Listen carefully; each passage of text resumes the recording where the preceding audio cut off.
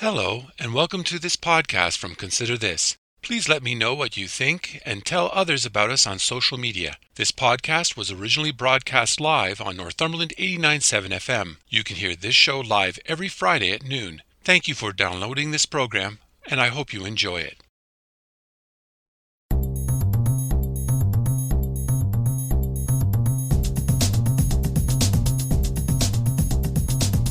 Hello, I'm Robert Washburn, and welcome to Consider This Northumberland, a current affairs program dedicated to the issues facing our community. We talk to the people on the front lines and those behind the scenes who make a difference in your life in Northumberland County. So I'm asking you, the listener, to take some time out of your busy day to consider this. As students settle into school, the Kawartha Pine Ridge District School Board is facing a number of challenges. On today's show, the school board's chair, Steve Russell, will address key issues. At the forefront is labor unrest. While negotiations continue, there is great uncertainty. That is especially true for elementary teachers. Russell will explain what the board is doing to prepare. Then there's a lot of talk about gender identity. The Premier and the Minister of Education have both said they wish to ensure parents are involved when students wish to transition. You'll hear Russell's response. Finally, there's a lot of new curriculum this year. He will also address what is changing. I'm so pleased to have with me today Steve Russell, the chair of the Kawartha Pine Ridge District School Board. Welcome to Consider This Northumberland. Thank you very much. Early in August, Education Minister Stephen Lecce reiterated his government's commitment to push school boards to be more accountable with new requirements for school boards to report their progress to achieve provincial priorities. Can you explain to parents what that means to the KPR school board? I think the minister is trying to make sure that boards are accountable for an improvement in student achievement. And so there are a number of initiatives that relate to that.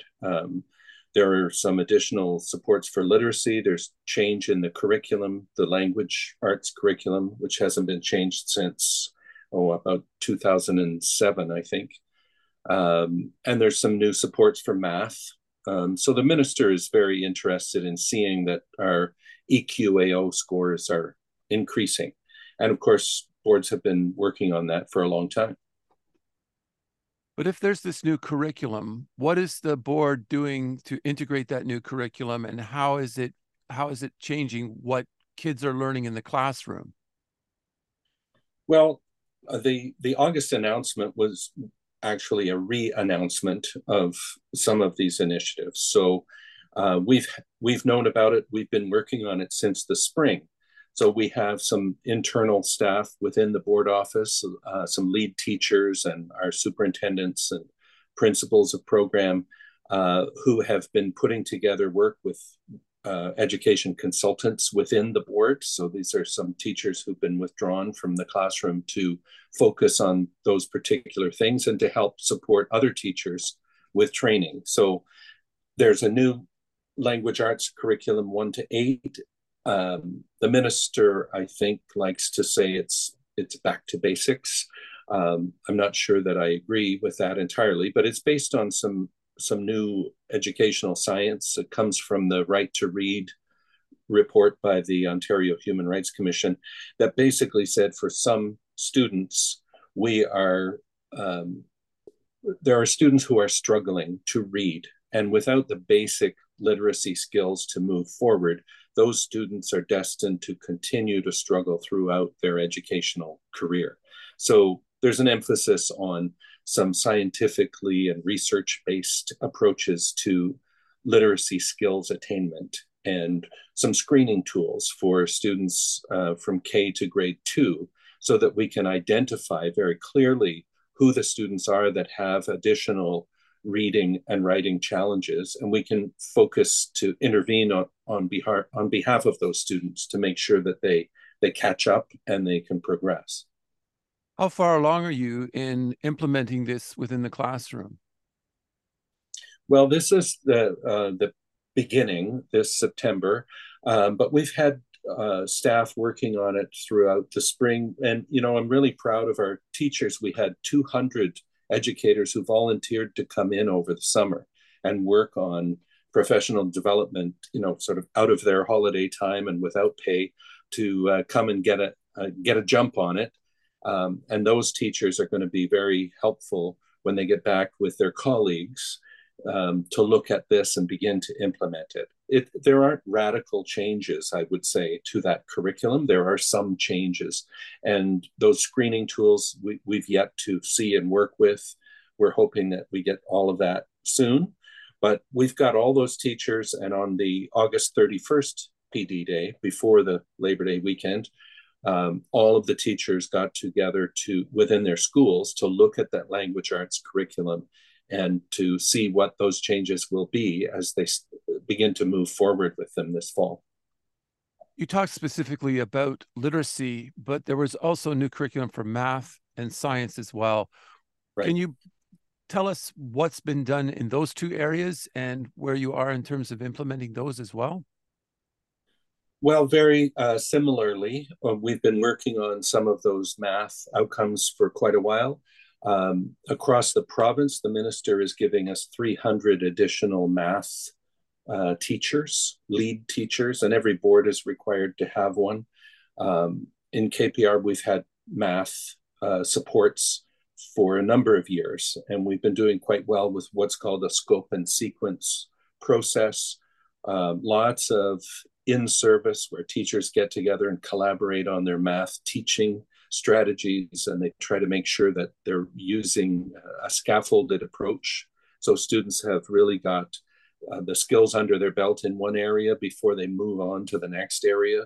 And we've been engaged in that for a number of years. But now the minister is going to mandate that we have a math lead teacher. And that person will be responsible for making sure that this kind of progress in math continues. In the science area, there's some changes, and there's a grade 10 digital technology course now that's aimed at helping students to learn more about the world of coding and using computers, and getting some kind of hands-on projects to investigate artificial intelligence and to learn about cybersecurity. There's lots of focus there on the digital world. And there's also a bit of an emphasis on financial planning and helping students to learn those kind of life skills related to more simple mathematics, frankly, but the important life skills. What is compound interest? I wish I had known when I was 20 years old. If I'm a parent and I'm sending my kid to school and they're coming home and telling me about what's going on in class, what things should I be listening for, or what things should I be looking for to see how these things are being woven into what either already exists or what is new? Well, I mean, that's a difficult question. I'm hoping that what parents are looking for is that their children are excited to be learning things that matter to them, that make sense to them, and that they feel like there's some value in what they're learning. Specifically, it's pretty hard to, my kids would come home and talk to me about their grade 11 math courses, and I wouldn't know what they were talking about at all. So it's hard to say, what do I want to hear? Mostly, I think I want to hear that my kids are happy in school and that they feel like they're learning something every day. Part of this must be being accountable to the provincial government to show that you're making progress on these things. What tools are being used for you at the board to monitor how these things are being integrated? How do you measure all this as it's going on and going forward? Good question. We have for many years looked at EQAO scores and that data, both on literacy and mathematics. And we can disaggregate the data and take a careful look at what schools and what cohorts, and really try to understand the anomalies that we might see in that data. And sometimes that analysis is really crucial, because you may see for instance, a school score plummeting and realize, well, there was a bit of a flu epidemic at test time. So the loss of half a dozen kids from the group has pulled the school score way down. So all of that kind of analysis of data is very important. But we've also always had a process of developing a strategic plan for the board and setting priorities for KPR. And those are monitored throughout the year. The director of the board needs to report to the trustees periodically on those. And that process is being formalized, and the minister wants to have a close look at what those strategic priorities are and make sure that they are focused around student achievement. My personal feeling is that we need to focus them on both student achievement and wellness and student well-being. Those are the two parts of the mandate for trustees. And it's a bit disappointing to me that the minister speaks a great deal about student achievement, but a little bit less about mental health and wellness and that kind of student well-being. I'd like to come back to that in just a moment. I'd like to just pursue a little bit more what you said earlier about your own internal methods of measuring success and the integration of these new aspects. But the government has been really clear that it wants reports on EQAO testing, graduation rates, credit accumulation, participation in job skills programs, absences and expulsions. That to me seems like that's pretty basic stuff. Are you not doing that already, or is that something that's new? That we are doing that already, have been for a long time. I don't know if there are some other boards in the province where they don't do that. I would be very surprised, but it sounds great. It's just not new. It's one of the many great things that we've been doing for a while. Let's go back now and talk about that aspect that you were mentioning earlier. And one thing the government is emphasizing is that they want a safe and supportive learning environment. Mm-hmm. Are there any indicators at the moment to you and the trustees at any of the schools within the board that are not safe? Well, I mean, safety for the students and staff both is a top priority for us. There unfortunately are incidents fairly often where students become combative, and as you can imagine, it's a very challenging thing if a student acts out violently within the school against an education assistant or against a teacher or against other students. And if you need to physically restrain a student who's having a terrible tantrum or losing it and becoming physically violent, that puts everybody in a very difficult position, because we certainly don't ever want to be assaulting a child, but we do need to be using effective restraints. And staff are trained in those areas, but that's a challenge. And we work on it all the time, and it's a concern. In terms of other, aspects of safety, well, we've just gone through that terrible pandemic, and trying to keep students safe with masking and all of those protocols. We were fortunate that the ministry recognized the need and provided funding for sort of emergency supplies of hand sanitizers and all of the things that help to keep kids safe from that. So, safety is always a priority. What supports are you giving students in terms of things, as you were mentioning earlier, around mental health? Because that's been something that has gained a lot of attention, especially coming out of the pandemic. What's happening at the KPR board? Well, there's a number of things, both sort of specific and general. So, in specifics, right now, the government partnered with School Mental Health Ontario and with Sick Kids Hospital to develop some mental health modules.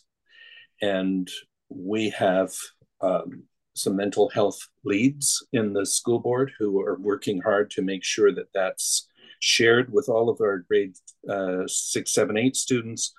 We've gone beyond the ministry's push, and we've made sure that all grade 9 students are also exposed to those modules. And and that's beginning this fall. So that's a kind of specific step. But in general terms, we've been aware that of the tremendous stress that students have been under during the pandemic and coming out of it. So a number of things, I hope, will lead to some better mental wellness within the system. And we've tried to address some of the pressures around examinations, for example, and try to lessen the stress on students as they're coming toward their final exams in secondary school. We've also, it's been a priority to have welcoming and inclusive classrooms so that all of the students always feel that they belong there. It's their school. They matter. They're important to those grown-ups. And I'm hoping that we're going to continue down that path. Principals have been aware. We've done student census, data gathering, and it shows that, fewer students than we would like feel that they have a close adult contact within the school. And we're really trying to work on that sense, that kids feel there's a trusted adult that they can go to and speak to for help. And I think if we make sure that students, their identity is reflected in the classroom, that they see themselves in the books and the resources that we provide, they do have a sense that this place is for them. They matter and they belong there, and we're there to help them, specifically them. That's important, and I think that goes a long way to supporting students' well-being within the schools. And we know if they don't feel mentally well, if they're stressed and anxious and angry, they aren't learning anything. So it's a fundamental building block, as important as literacy skills. They have to feel like they matter. You've mentioned a couple of times that this is stuff we're talking about today are things that you've been working on for a long time, that there's nothing really new here. When the minister makes remarks like he did back in August, how do you respond? What are your thoughts about that aspect of this and what the provincial government's trying to do as it pertains to the board and its activities and you as chair? Well, sometimes I feel grateful that the minister is using the pulpit that he has to let parents know that we are doing these things, that we are addressing student well-being and student achievement, and we're accountable and transparent. There have been a number of important initiatives to address homophobia or transphobia or Islamophobia. There's some changes to the grade 6 curriculum that focus specifically on the Holocaust as a way, I hope, of getting to some of the other issues of racism and prejudice that students begin to learn about at that age. They start to see those things in the world. So, my reaction is sometimes, well, I wish the minister would phrase things in terms of what we're already doing really well, rather than saying, we need this, as though we aren't doing it.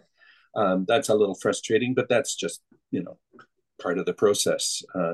I think when you talk to parents within our system, the vast majority of them feel like we've got really good schools and there are great things happening for their kids. So we just roll with it. And sometimes, this minister has been very good about having a biweekly telephone conference with the chairs of all of the school boards.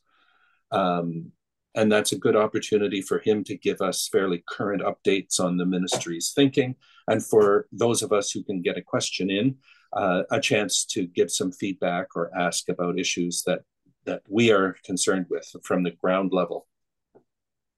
The province is requiring at least 3 PA days, must focus on provincial education priorities.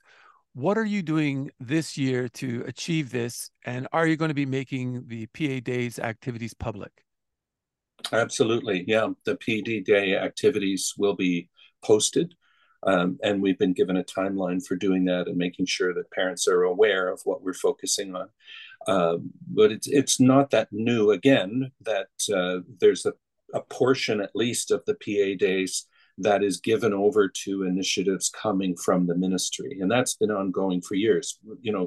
Provincial curriculum gets renewed on a cycle, and there's always some kind of a focus for one department in a high school or another, one subject area, to have to focus on curriculum changes that are coming forward, or policy changes around assessment and evaluation, for example.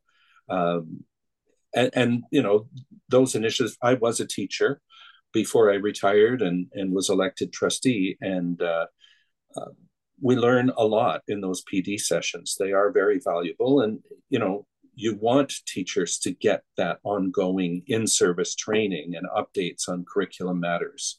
It's very important. I wouldn't want to go to a doctor who hadn't been learning anything new since 40 years ago. So the same with teachers. We have a professional obligation to stay current in terms of pedagogical approach. That's, go back to that literacy curriculum change.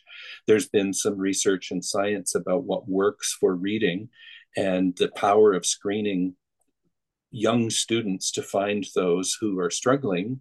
That's all great stuff. Good progress. You alluded to the importance of students feeling that they're recognized for who they are. The education minister made some remarks recently regarding gender identity. He said, and I'm quoting him now, parents must be fully involved and fully aware of what's happening in the life of their children. First off, what is the current policy of the board in regards to gender identity? Well, those students, I mean, we're talking about transitioning students here. And I think the concern is there's lots of media attention to the use of pronouns. And, these are really delicate and difficult situations for teachers and parents to deal with. And fundamentally, the school and the parent are partners in this situation. And when a child or a young adult is going through that sort of transitional period, if they're a trans student, it's very, very difficult for them. It takes a lot of courage for them to deal with what they are going through as a person. So our role in the school is to be affirming their value as a person, their dignity and their privacy, and to make sure that we support them no matter what. In some rare cases, and we're talking about very small numbers of students, right? It's not like there's half of your class are going to be transitioning students.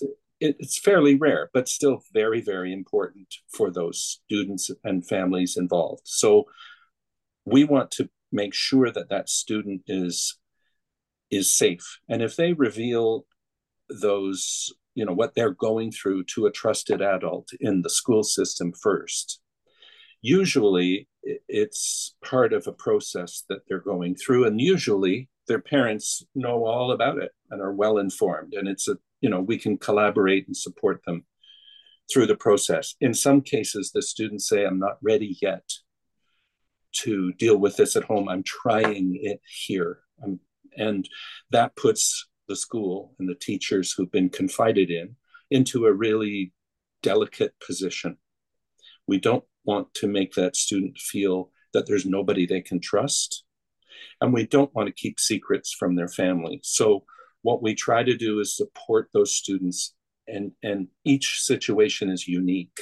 So essentially, we're trying to help the student to find the way to include the parents in the process. And that, it is delicate, and we are trying to be respectful of everybody. It's a challenge. Those are difficult situations. Our policy is to support the students. For us, that's the front line, and we've got to make them safe. We've got to make all of the other students see that we are making each and every student safe. Some places across Ontario, there has been responses by parents and other groups publicly about the minister's statements. Have you had any parents or other groups contact the board about this at all? Um, not recently. No, we have. I mean, at times there will be a few people who complain about flying the pride flag on schools, that sort of issue. Um, but I wouldn't say that we have an overwhelming number of those complaints. You mentioned earlier you talk with the minister on a regular basis. Are there any indications beyond the minister's statement that the provincial government is about to take steps like in Saskatchewan or New Brunswick to create formal policies around this? I don't think so. I think the minister is approaching it in a in a fashion that I personally interpret to be wise, and that is to say what he has said. You know, it's very important that the parents are included, and we know that already. It is important. We want, you know, it's not like everything has to happen in a day.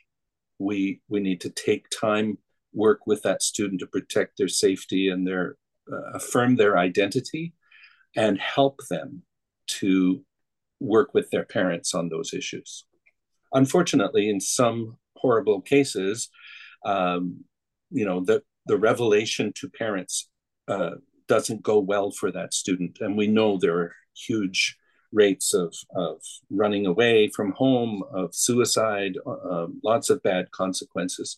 And those are really sad stories. We're trying to make sure that students approach their parents in a way that's going to lead to the most positive outcome with them as we can possibly foresee. I'd like to move on now for a moment. There Mm-hmm. is a great deal of tension between the province and school teachers. The government is continuing its negotiations with high school teachers until October 27th, when both sides have agreed to go to binding arbitration. And elementary teachers are still up in the air. The union has applied for conciliation, but the potential for a strike remains a possibility. What is the school board doing to prepare for any job action? Well, you know, there have been job actions before, and we roll with that as best we can when they occur. Happy to say that we've got a CUPE agreement already with our board and local 5555. And those folks are very important to what we do in education as well. We've got that one settled. Just before a moment, before you go on, Yeah, what is QP 555 and who do they represent, please? Just for us who sorry. don't know. Go ahead. Right. Well, that would be custodians and secretarial staff, um,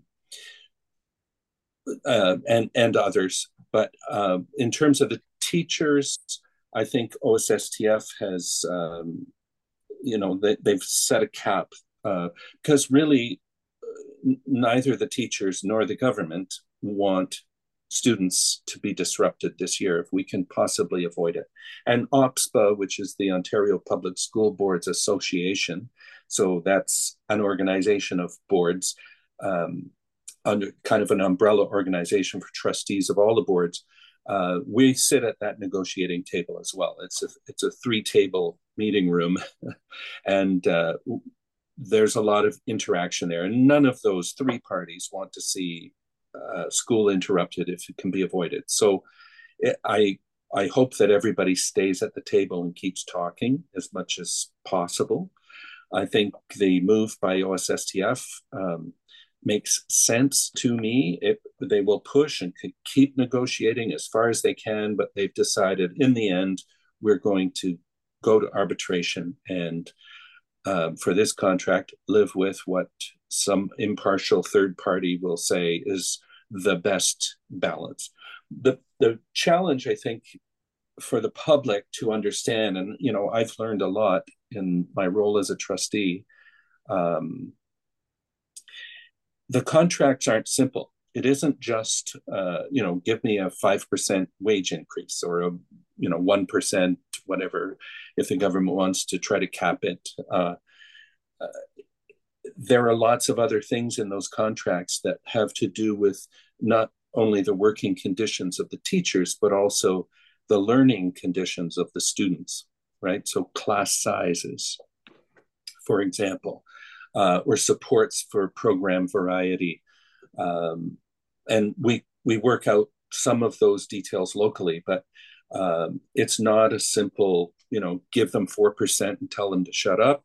It's much more complex. So I can understand why, and I haven't been intimately involved in the ETFO negotiations, the elementary teachers group, but I think that they have lots of concerns and they just, want to continue to negotiate in the way that they've done in the past. I know many elementary teachers and none of them want to go to job action or a strike. But, they're fighting for a fair deal for themselves and for the students they serve. I appreciate all the good sentiments that you've expressed, but bottom line is it's a very uncertain time. How does the board prepare itself when these things are uncertain, and what should parents know and be doing to respond appropriately as events unfold? Well, I'm not, I guess I don't share that feeling that we're on thin ice. I think, I've seen lots of these negotiations over time. Sometimes they push to, a work to rule kind of job action where teachers withdraw some of the voluntary work that they do on top of their paid work as a way to pressure the government to move on a contract negotiation. We've gone through that before, and we've gone all the way to teachers walking off the job. I don't feel like we're in any worse position now. I think now, because we've come out of this pandemic and there's been such disruption, there's a greater incentive for all parties to make sure that we get back to a stable situation. And I trust, I guess I'm a bit of an optimist, that people are going to be as reasonable as they can be in reaching those agreements. I haven't really answered your question. That's not fair. What do we do? It's hard to say what we specifically do because we don't know what the job actions or tactics might be in those situations. So fortunately, the one upside, I guess, of a horrible pandemic is that we learned how to pivot into online learning pretty quickly. And I don't know that we'll go there, but we certainly have a greater capacity for doing some distance education than we've had in the past. At the beginning of every school year, parents go in with a positive view and all sorts of aspirations. Students go to school with all sorts of aspirations. As you start a new academic year, what are your aspirations for this upcoming year? Well, this year, we, as a group of trustees, we have gathered input from the public over the spring toward our new strategic plan. So that's going to be a focus for us in the fall, trying to, bring all that data together and sift through it and set some priorities for our board locally. And I'm hoping that we'll come up with a really good strategic plan. I think we have a good one right now, and I'm hoping it's not going to change too radically from what we have. But I'd like to see us focus in a little bit more. For me, I was a high school teacher, and I see the impact of cuts to education in terms of the loss of program variety. And, we're now, the minister keeps talking about skilled trades and the need for, helping to steer students in that direction. Well, we used to have more shops. We closed a lot of them over time. We used to have a lot more music and arts-based programming, but as we're moving more toward the idea of job training or moving people forward in careers, we lose some of the richness of that program variety. And I, in my own experience, have taught in very large high schools where you could offer specialty programs because you could find 25 students to get together who, and form a class that was very focused, writer's craft at grade 11 with a focus on children's literature and writing craft. You can't get to those really high interest focused courses unless you can meet the class size average that is prescribed for you. So what happens over time is we begin to lose some of the richness and variety of program. And often those are the courses that keep kids in school. They keep them engaged. The kid who loves auto shop and wants to take it 3 years in a row, you've got to hope you've got enough classes to keep that student interested and engaged in his learning in the school. And if that's a real focus in auto shop, he also needs to get, the other courses that are of interest that he can put up with till he gets to shop class, which he really loves. And you could say the same for kids who love band or drama or whatever. An English class that's focused on poetry. We lose the ability to offer program variety when we reduce class sizes, when we increase them and reduce the formula. So you have to cut courses where there are only 20 students that want it. Well, for those 20 students, that's a vital piece of their education. And so I'm hoping that we can find ways within the system to keep those special courses open and offer students as rich a variety of courses as possible. That's my hope. Now, one of the things the minister didn't re-announce is that we now have a mandatory 2 credits online for all high school students. And I'm not sure where that, if that's of benefit by and large. For some students who can't get a course in a smaller high school in a rural area, they may be able to go online and pick up that course. They're getting it from TVO.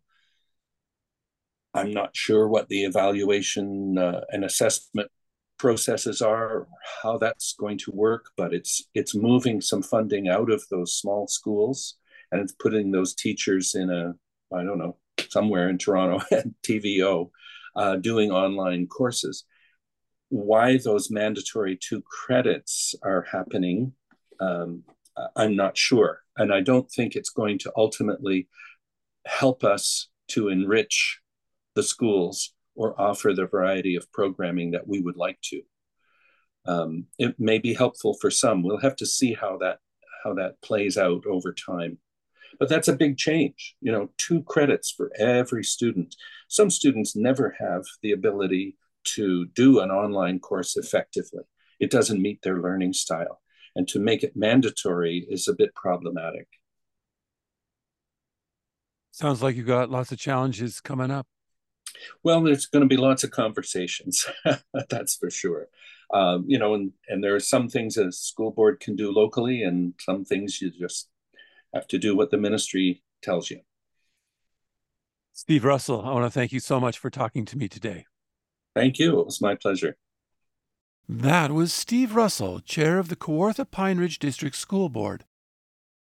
I want to thank my guests this week for talking to me, and I want to thank all the listeners for tuning in today. Please join me again next week when we will talk to the people on the front lines and those behind the scenes who make a difference in your life and Northumberland County. So please tune in. If you would like to listen or share this or any podcast, please check out my website at consider-this.ca. There you will find past podcasts, news, and other information about life and politics in Northumberland County. Or you can go to the radio station's website at northumberland897.ca. I'm Robert Washburn. Thanks for taking time out of your day to listen in, and I hope over the week you will continue to consider this.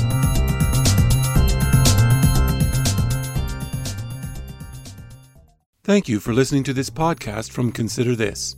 If you have any comments or would like to suggest a story, please contact me at considerthisnorthumberland@gmail.com, or you can message me on Facebook at Consider This.